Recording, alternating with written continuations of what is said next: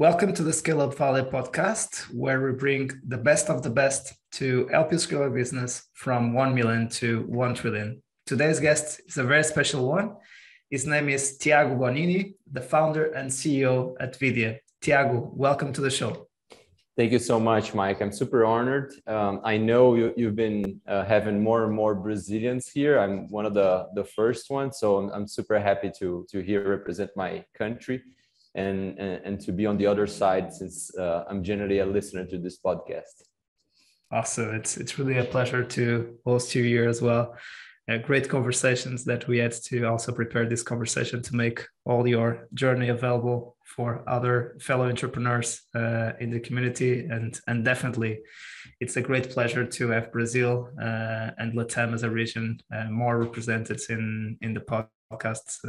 Super happy for that. So let's get to know more about Tiago and what has been after Tiago, the story behind Vydia. Sounds good. Well, I'm going to start by saying something from my childhood. I'm a grandson of a doctor, and at first, all I really wanted was to become a doctor myself. I think gladly, because I enjoy more the business sides of things, I ended up not becoming one. But this has to some extent shaped what I currently am, which is an entrepreneur with running a health tech. So I'm still in the health space.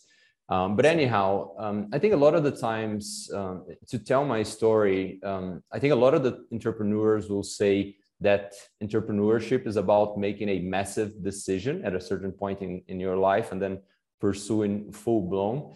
And the stories are very different, right? And in my particular case, I think like starting something was a sequence of different paths that I took every time there was a major crossroad in my life, rather than this sort of moment where you make a big decision at once. So I was at first, from a professional perspective, a corporate lawyer. I did that for almost 10 years as a lawyer. And there was one point in which I had worked at the very best law firm in Brazil for many years. I had sort of a path towards maybe becoming a partner there. Everything was kind of comfortable. There was a lot of social approval in what I was doing, either from my family or friends and everything. And then an opportunity came up, an opportunity which was super uncertain. It was a company that had just started operations in Brazil, and they invested in something which at the time they called internet. They said, oh, we invest in internet companies. They didn't even speak tech at the time. That was the first time that I sort of took a decision in a crossroad. Sorry, you're going to ask something? No. No. I was just saying right, and saying that it's very interesting your lawyer background and the story behind tech. Yeah, that's right, and that was the first one. So I joined Naspers at the time, in which I spent 5 years. So it was also a sort of a long stint, lots of learnings. But at a certain point, I just thought I'm going to exaggerate somewhat, but a sort of a well-paid bureaucrat in some sense, because I was more of an agent rather than a principal. I wasn't really running any show. Everything was prestigious, good compensations. All my friends will say, oh, you have the perfect job and everything. And I thought, oh, maybe this is too comfortable for me. There was also a crossroad at that point in which I started to pursue something which I think made me become an entrepreneur myself. So for 1 year, I was a full-time student at the Stanford GSP. It was super exciting and fun, and lots of learnings as well.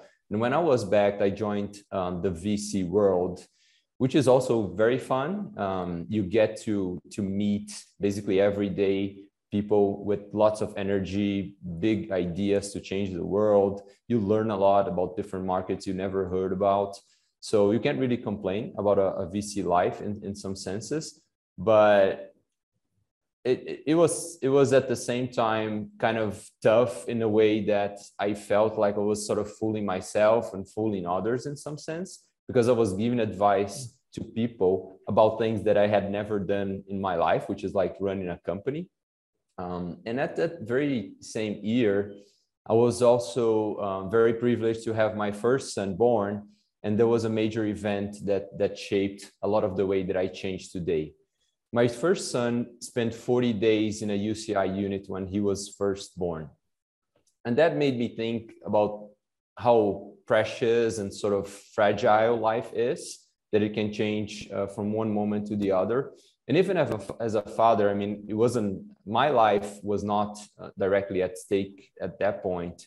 I had a son who was very young and fragile in some sense, but it made me think about my life, maybe I should do something which is more connected to what I truly believe. And that's how I started to pursue and sort of investigate different business ideas. I went to spend 1 month in a startup, which was VC backed by people that I knew.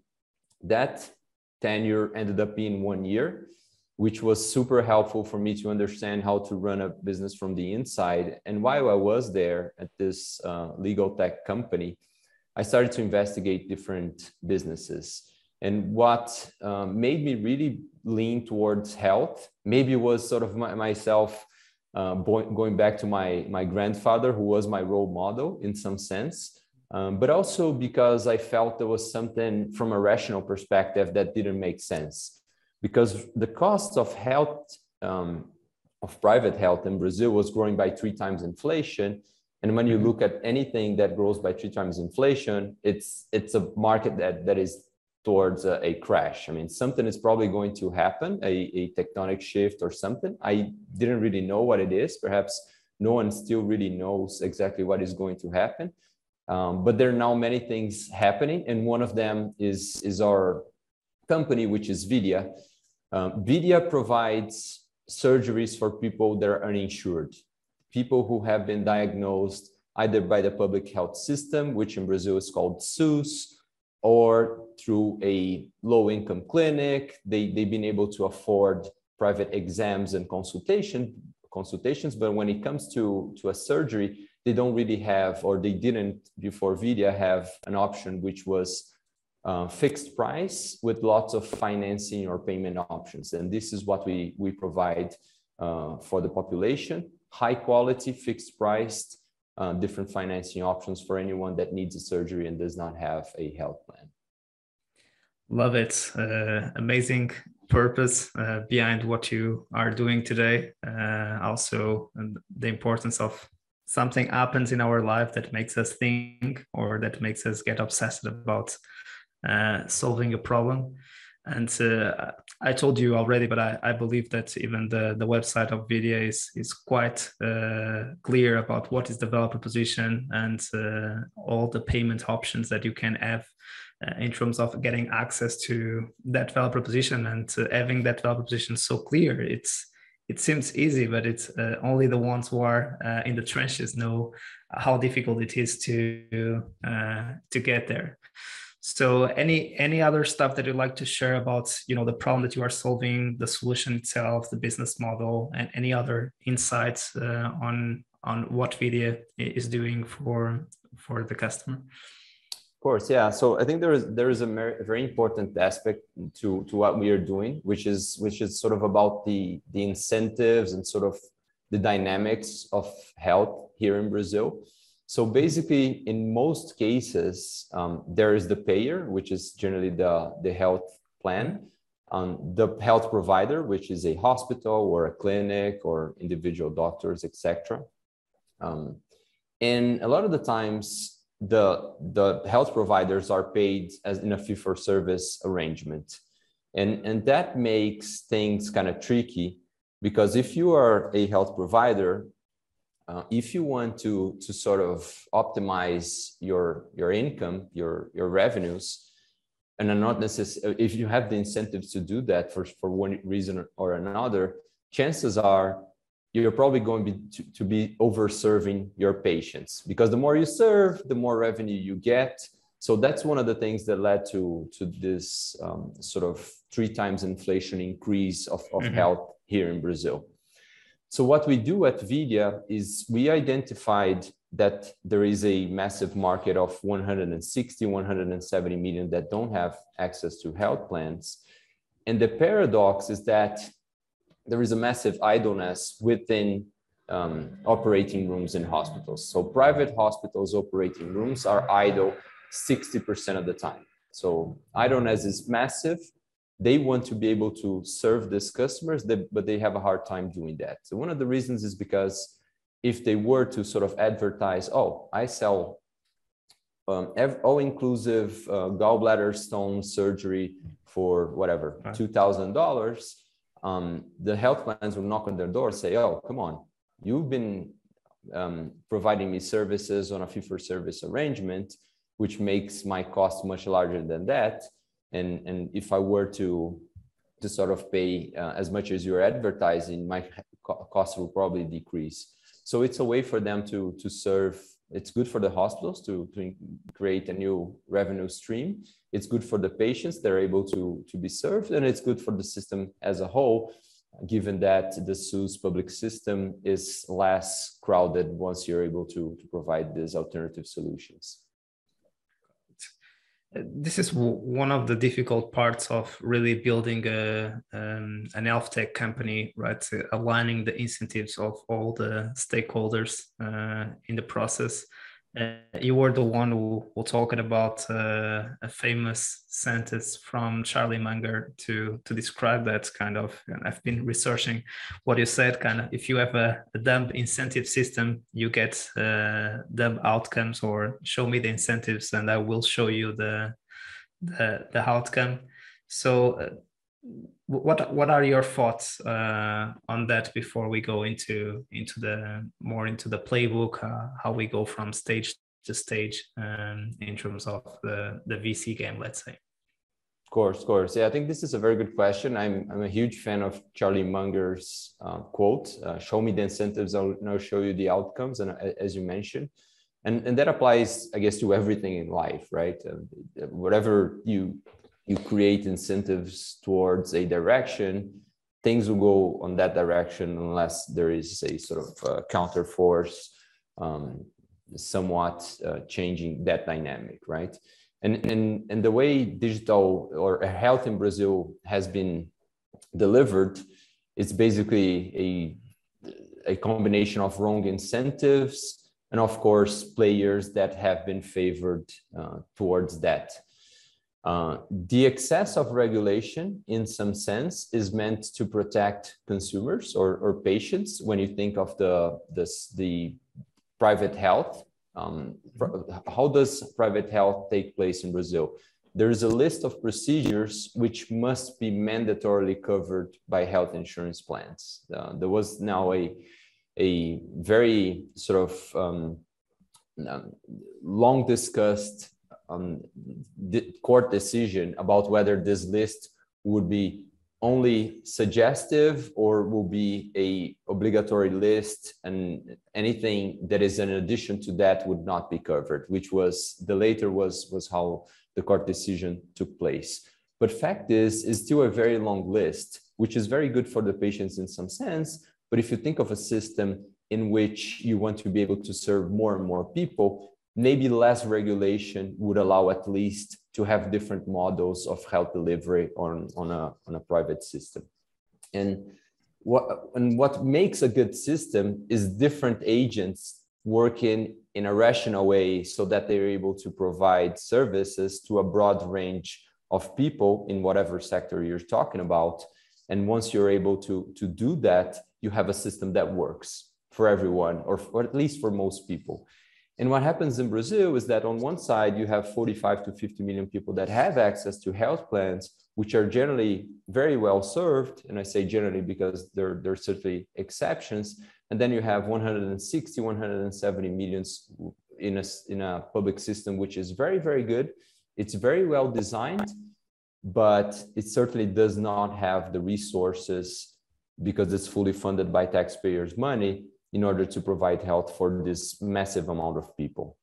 As a matter of fact, Brazil is the only country that is bold enough, in some sense, to try to make a universal health system for more than 100 million people. I think it's very bold, I think it's very, from a sort of health, for population health perspective, very desirable, but fact is that it is overcrowded. And the only way, to my mind, to change that is changing the incentives or changing the way things are. I guess there are many people doing good things for that. There are health plans which are more focused on primary care, reducing the cost of hospitalizations, which account for 80–90% of the health plan costs. This is very good. There are companies tackling the people that have chronic diseases, for instance. This is also very good for the system. There are tech companies introducing a tech layer in incumbent health insurance. This is also very good. So we feel as Vydia, as part of this sort of trend, which is trying to change the dynamics of the system. The way we do it is by creating a new revenue stream for the hospital, in which they don't have a negative sort of incentive as towards whoever is paying. And of course, putting this idleness to work for a larger population. Super interesting, again, super clear. Congrats on that. And what is the stage where Vydia is in terms of, funding rounds, head count, even maturity of the venture? Because we know that sometimes the rounds are not similar to kind of the funding round. Let's say it's more the stage than the round that you have raised, right? Yeah, that's a good question, especially in a world where these lines are super blurred in terms of seed, pre-seed, Series A, and things like that. We are a seed stage company. We had the opportunity to raise a round at a PowerPoint just when the pandemic was starting to reach Brazil back in the beginning of 2020. And at that point, we basically had an idea of doing that. It made a lot of sense. We had spoken with hospitals. We had spoken with a lot of people that could potentially be customers, but fact is, we didn't really know whether hospitals would sign with us at the time. We didn't really know whether we would be able to bring financing into the process. We didn't really know whether people would trust us with their health in something that is as important as a surgery for any given person, right? So all of those question marks have been solved or we have had a positive answer. So we now have 5 to 10 partner hospitals and clinics. We are in São Paulo and Rio. We have made some 300 surgeries. We launched back a year and a half ago. That was beginning of 2021. And now we are at the stage of really, our challenge is to really see how we can grow from these 300 surgeries to 300 surgeries a month, which is really a matter of finding what the right channel is, how to make this more scalable, how to make people aware that a product exists. And for that purpose, we have actually, we are finishing raising a round, which is not public yet. We are sure to make this public whenever we can, but it's meant to tackle this challenge. Awesome, super curious to know more, and you are more than invited to come to a second round to discuss that more in detail, and also to share the progress executing Vydia and serving the ones who are not being able to be served by health insurance, and who are able to partner directly with the hospital and getting help to get funded to have those surgeries. Again, super clear. And of course, you have been in investor side, and we all have a lot of playbooks, but then the reality is different for any single company. Of course, those playbooks are good because those are the benchmark, and in principle, if you do what is in the playbook, you might be in a good shape to raise the next round or to get into the next stage. So the playbooks are good. But what happens is that reality is never the playbook exactly. So we need to adapt and learn to be able to solve the issues that arise on that specific reality. So what has been some of the challenges that we have faced through the pre-seed stage into the seed stage, and even you can anticipate for the Series A stage? So what are your thoughts on that? Yeah, I have been a massive fan of Mark Andreessen's concept of nothing else matters other than PMF at the pre-Series A stage. Mm-hmm. I have said that many times. I have told entrepreneurs that. I tell that in whatever mentorships I do and things like that to entrepreneurs that are starting their journey. But fact is, it's very different whenever you're outside a company. I think when I started as I'm doing, developing my startup ourselves, fact is, it's much harder than in theory, right? So what happens is you miss not serving a misfit client, maybe, like you have a hard time sort of telling a client I'm not going to serve you. It's super hard. I mean, in health, it's even harder. It's hard to say no to a potential partnerships. As Vydia, we are approached by hospitals in different parts of Brazil. As I mentioned, we are now in São Paulo and Rio. So it's super hard whenever we have to say, oh, we are not really focusing on that particular region. We are not really focusing on that particular sort of surgery. All of these things are easy in theory, but once you need to say it's super hard.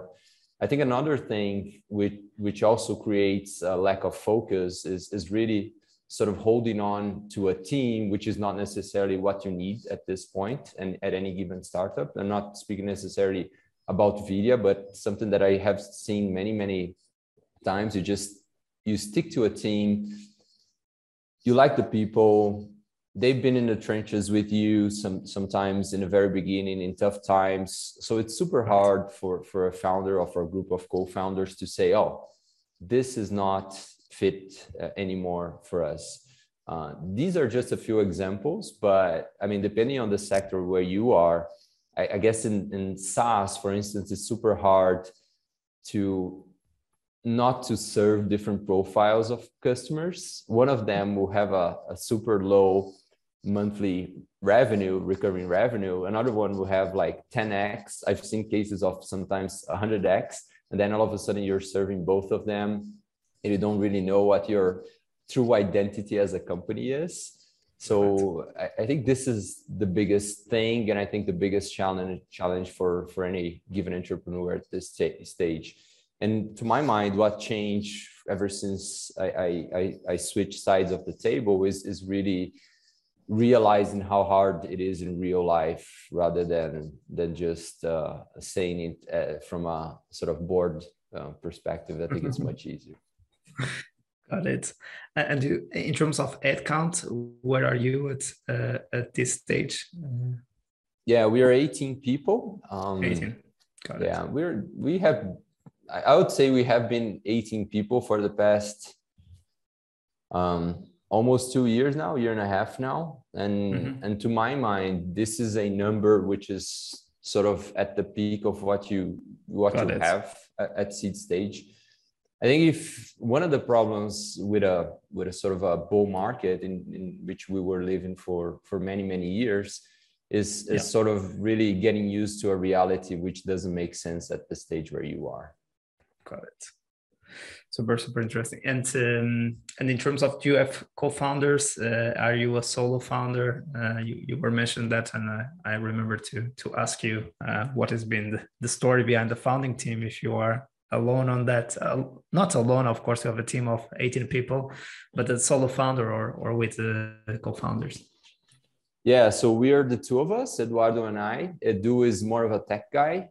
We met each other. I mean, we had people in common for many years. My wife already knew Eduardo. They had worked together in a VC-backed company. So when I was sort of investigating things in health, he was also interested in this particular space. Awesome. So everything made sense. We were also very lucky and happy in some sense to find right people at the very beginning. So for instance, our product manager has been with us since our second month of operation. Also, we have had a tech lead who was no longer with us, but was super important to build the initial product, was someone from basically Edu's network. It's just one of those things that helps a lot in the very beginning. We have a good mix of people who are from the health world, people who are hardcore sellers that don't necessarily come from health and sort of bring a different perspective. Tech people, we are super diverse with a big mixture of health, tech, and sort of more growth / selling profiles. Do you still remember, so what were those first key positions that you hire, and if there is any lessons for any founders that are now raising a pre-seed round or are also at the stage that you were at the time and are thinking, so what should be the first position that I should hire for during the pre-seed stage? What should I build a business plan for? What is critical in order to achieve the milestones I need to prove in order to raise the next round or the seed round? What has been your story in a nutshell? No, I love the question because I think it's very useful for anyone who's starting their journey to listen to this. Of course, like our experience at Vydia is not necessarily a roadmap, but I'll tell you two things. One thing that I really sort of recommend, and one thing that we should have done somewhat differently to my mind. So I definitely recommend being product centric from the outset. As I mentioned, our product manager started in the company in our very second month, and that makes a huge difference. In particular, in our case, we were sort of building the product from scratch, and we introduced a sort of the correct product mindset from the outset, which is really focusing on the customer, doing the proper discovery and things like that. So a lot of the times companies will start to build a product based on a vision of founders, which is very, of course, useful and valuable in some sense. But you ought to have the vision and then I think endure a process which is more like lean startup / inspired / other books. I mean, these are two good sources in my mind. I really like Inspired, for instance, as a book from a product management perspective. And then sort of start to build a product. One thing that I think we would have done somewhat differently, it was like our initial product was built over a period of some 7 to 8 months. I think it would have built a more MVP kind of thing. I think we did a lot of things right, but when it came to build the first product, we just assumed we needed to go one step ahead and try to sort of deliver things which were not necessarily validated. This might be related with that fear. Again, it's an health tech company, so we need to create some reputation. The product needs to be good enough to ensure that we are serving well our patients and also, of course, the hospitals as our partners. So I think that those fears also come into play, right? Absolutely. I think you're absolutely right, Mike. You're spot on. Awesome. And in terms of the split, any other, so you would say that product manager is critical at that stage, and also to go through a process, and of course having a good balance between what is the intuition of the founders and what are we listening from the customer itself, and having a party that is neutral in that process, which is the product manager, which is kind of marrying the founder's vision that sometimes the customers can't tell what they need because they can't see it. They never seen that solution in the market. but at the same time, we can't just go with the vision without validating if the customer is really interested on that, or reducing a little bit the risk, or even improving the initial mock-up or vision or draft that the founders have in mind. Is there any other position that you think was critical in the beginning for other founders that are starting their ventures now? Yeah, I think the product side, that's what I would believe. And then you build your technology team out of that sort of the actual need, rather than, oh, let's build a full-blown sort of tech team. I think you start with product and then you go for a tech team. That's what we would do if we were to start over. We fairly did that, but I think not as focused as we should. And I think maybe another thing is really sort of being a sort of sales organization from the outset. I think there are many things which relate to product market fit, which are sort of related to the discovery sales and marketing, but sales for sure. So I would definitely, if we were to go back, do lots of discoveries on the sales part in parallel to the product construction. I think it fits super well. Great point, and that's what you said earlier on our conversation. You need to focus before Series A on product market fit, and it's all about the search exercise. And what you were saying, we need to discover more on the product side and on the marketing and sales side. And definitely, in order to get to that Series A, you need to get a revenue machine that is possible to be repeatable, profitable, and scalable.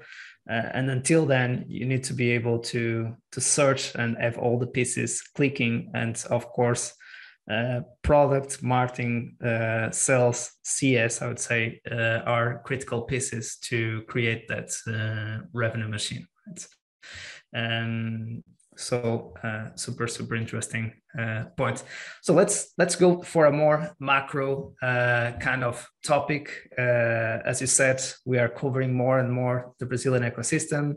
I think it's interesting to do a reflection for the ones who are listening from Brazil in the show and from the LATAM region, but also for the ones who are listening from the US, Europe, or Asia, or any other parts of the world. So what are your views, your takeaways on where the Brazilian ecosystem is and what has been the progress, the challenges? So what are your thoughts on the Brazilian ecosystem, to be brief? Yeah, I think there are very good reasons to celebrate how the system has evolved. I started with Naspers back in 2010. So 12 years ago was completely different. We didn't have an ecosystem, basically. We had a Swiss cheese kind of thing, lots of holes. We did not have exits. We did not have good schools. We did not have, we had a very small amount of well-qualified people going for the entrepreneurial path.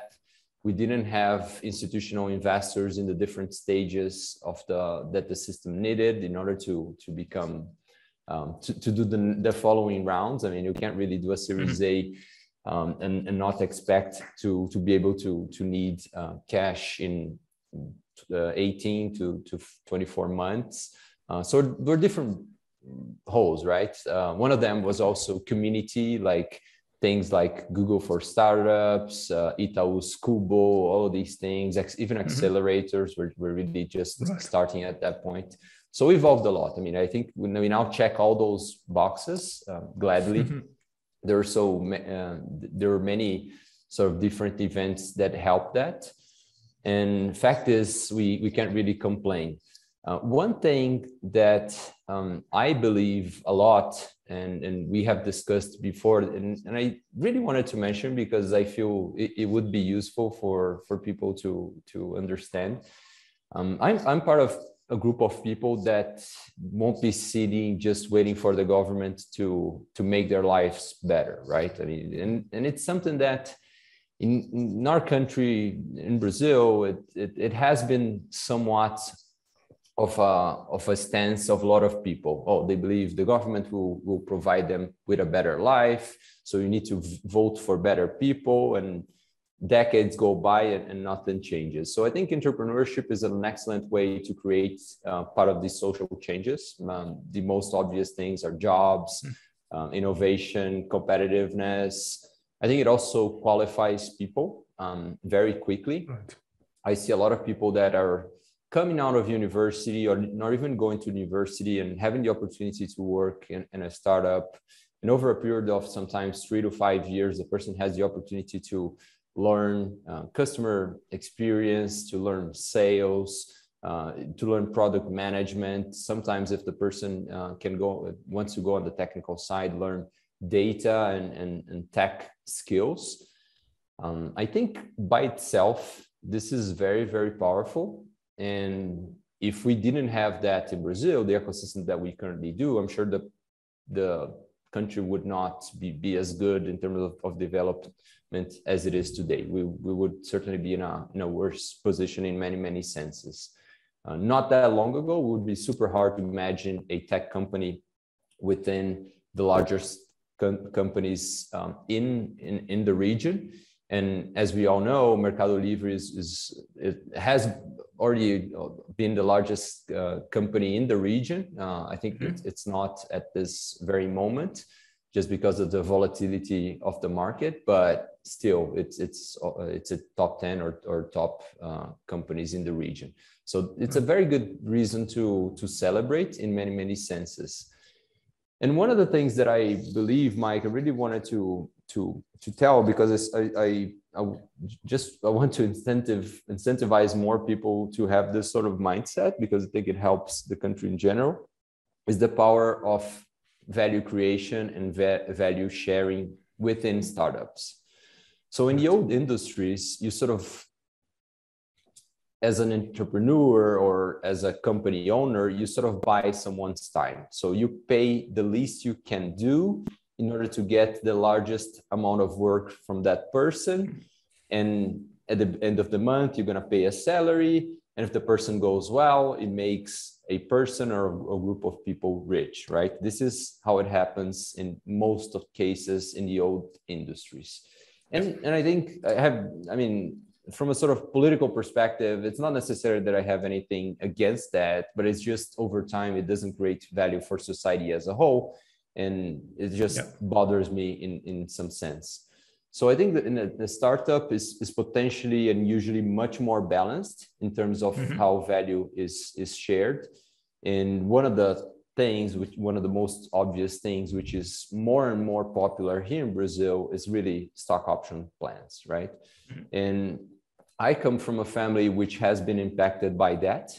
My father was a HR manager within an engineering company. So he was working class, he had a good position, but it wasn't like he was a C-level or whatever. And as part of that, he was able to, because the company believed in sort of value sharing, he sort of had a species of stock option. It wasn't exactly a sort of Silicon Valley one with a cliff and investing and things like that. It was somewhat different.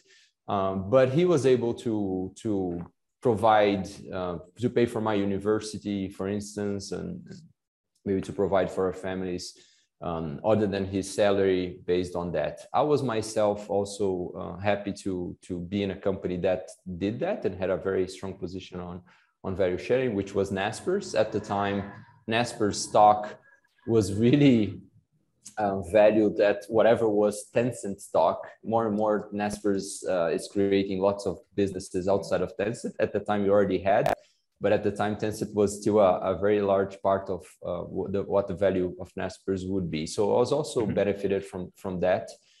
That was actually one of the reasons I was able to pursue a master's abroad and really leave the company and say, I have the freedom to choose whatever I'm going to do next, because I don't need to repay my employer who is sponsoring a master's degree at a fantastic university. So that gave me a lot of freedom. And to my mind, well, 2/3 of the people at Vydia have stock option now. And hopefully they will be the next generation of entrepreneurs, or that money will create them more freedom to do whatever they want to do, to pursue their passion, to provide them with a better life. And this is something that more and more I want to write about. I want to sort of incentivize other entrepreneurs to do the same. And hopefully over a period of 5 to 10 years, we'll be in an even better shape in that sense. Love it. It's really using entrepreneurship as an engine to solve the problems of society, and the most important problems of society. And of course, rewarding the ones who help to solve those problems, giving them the freedom and the option to. Sometimes I think it's even interesting that if you give those entrepreneurs the tools, and if they succeed in their first venture, they can go into a second venture to solving even more meaningful problems, because they don't care about the money anymore. It's really about the purpose of the venture. That's why we see that very rich entrepreneurs who are able even to work just nonprofit, because they don't care anymore about the money involved. They are so rich, so abundant, that they really care about solving something that can really improve lives. So super inspiring to see entrepreneurship as that vehicle. So we came into the segment of the show that I ask you a quick question and you give me a quick answer. And are you ready to go with Absolutely, that one? Yeah, let's do it. Yeah. So if you would have the chance of having a coffee with Tiago at the beginning of Vydia, what advice would you offer to your younger self? Spend more time investigating your passion. And once you find it, don't wait to pursue it. Awesome. What are you the most proud on your journey so far? I think it's something I spoken in the beginning, like in the crossroads, haven't taken the non-obvious paths, which were more related to just the way I am and not perhaps someone else. Love it. Worst advice ever received? This is bad. The world will believe, you believe in a world that doesn't exist. Don't bother spending time creating it. Someone once told me that, and I think it was the worst advice, but in some sense was super good, because it just made me more energetic to go for that path. That's a good way of changing side of this question and making it a very positive one. Well done. So, and now resources. Favorite book? I'm gonna say one on the professional side and one on the personal side. Yeah, the professional side is Jim Collis's Good to Great. I think it's a very good mix of strategy, culture, and leadership. Very well condensed, well written, fully based on data. And the one, I am not sure whether there is an English version to it. It's called in Portuguese Seja Monge, or Be a Monk. Yeah. It's by a Brazilian monk called Satyanata. It's been the book that influenced me the most from a personal perspective. Love it. And that's one of the books that my wife has read. So I need to pick that one and read it myself. And I have the advantage of being able to read it in Portuguese. So awesome. But I'm sure there is an English version on that one. So favorite movie or series? I'm going to go on the series path. It's a PBS documentary series / interview. It's Joseph Campbell's The Power of Myth. There's also a book, which is also very famous. It tells the story of the hero's journey, which I think it connects very, very well with anyone's life, and certainly with the entrepreneur's life. I'm curious to... I love the resources part. I'm creating a huge resource list of things that I need to read and listen. I'm taking care of them. But super interesting. Favorite podcast excluding this one? If you don't mind, I'll go for two. Also one in Portuguese and one in English. Absolutely. since I enjoy a lot development, a lot sort of personal / professional development matters, I'm going to go for Jerry Colonna's The Reboot podcast. Yeah. I think it's very good. And then the Portuguese one, Paulo Silveira and Rodrigo Dantas, Like a Boss. These are two of the ones that I listen to the most. Of it. So we are aligned on those two. Of course, Like a Boss is a recent one for me, but really enjoying to listen more and more of that one. Really good, very well done job. So Tiago, it was really a pleasure to host you. Thank you so much for making the time, and of course you are always more than welcome to come to the show, and we wish you all the best in the meantime. Thank you so much, Mike. I'm a huge fan of the podcast. I'm a huge fan of what you're building on a professional side. So keep it up, and you're also building a better world in those two instances. Thank you. Thank you. Really appreciate that. And to our community, as you see, we keep bringing you very inspiring people to help you out on your journey, to make it a little bit easier. We know that it's a difficult path to go through, but as we saw today, the purpose also helps a lot to go through those ups and downs of the entrepreneurial journey. See you soon and keep scaling.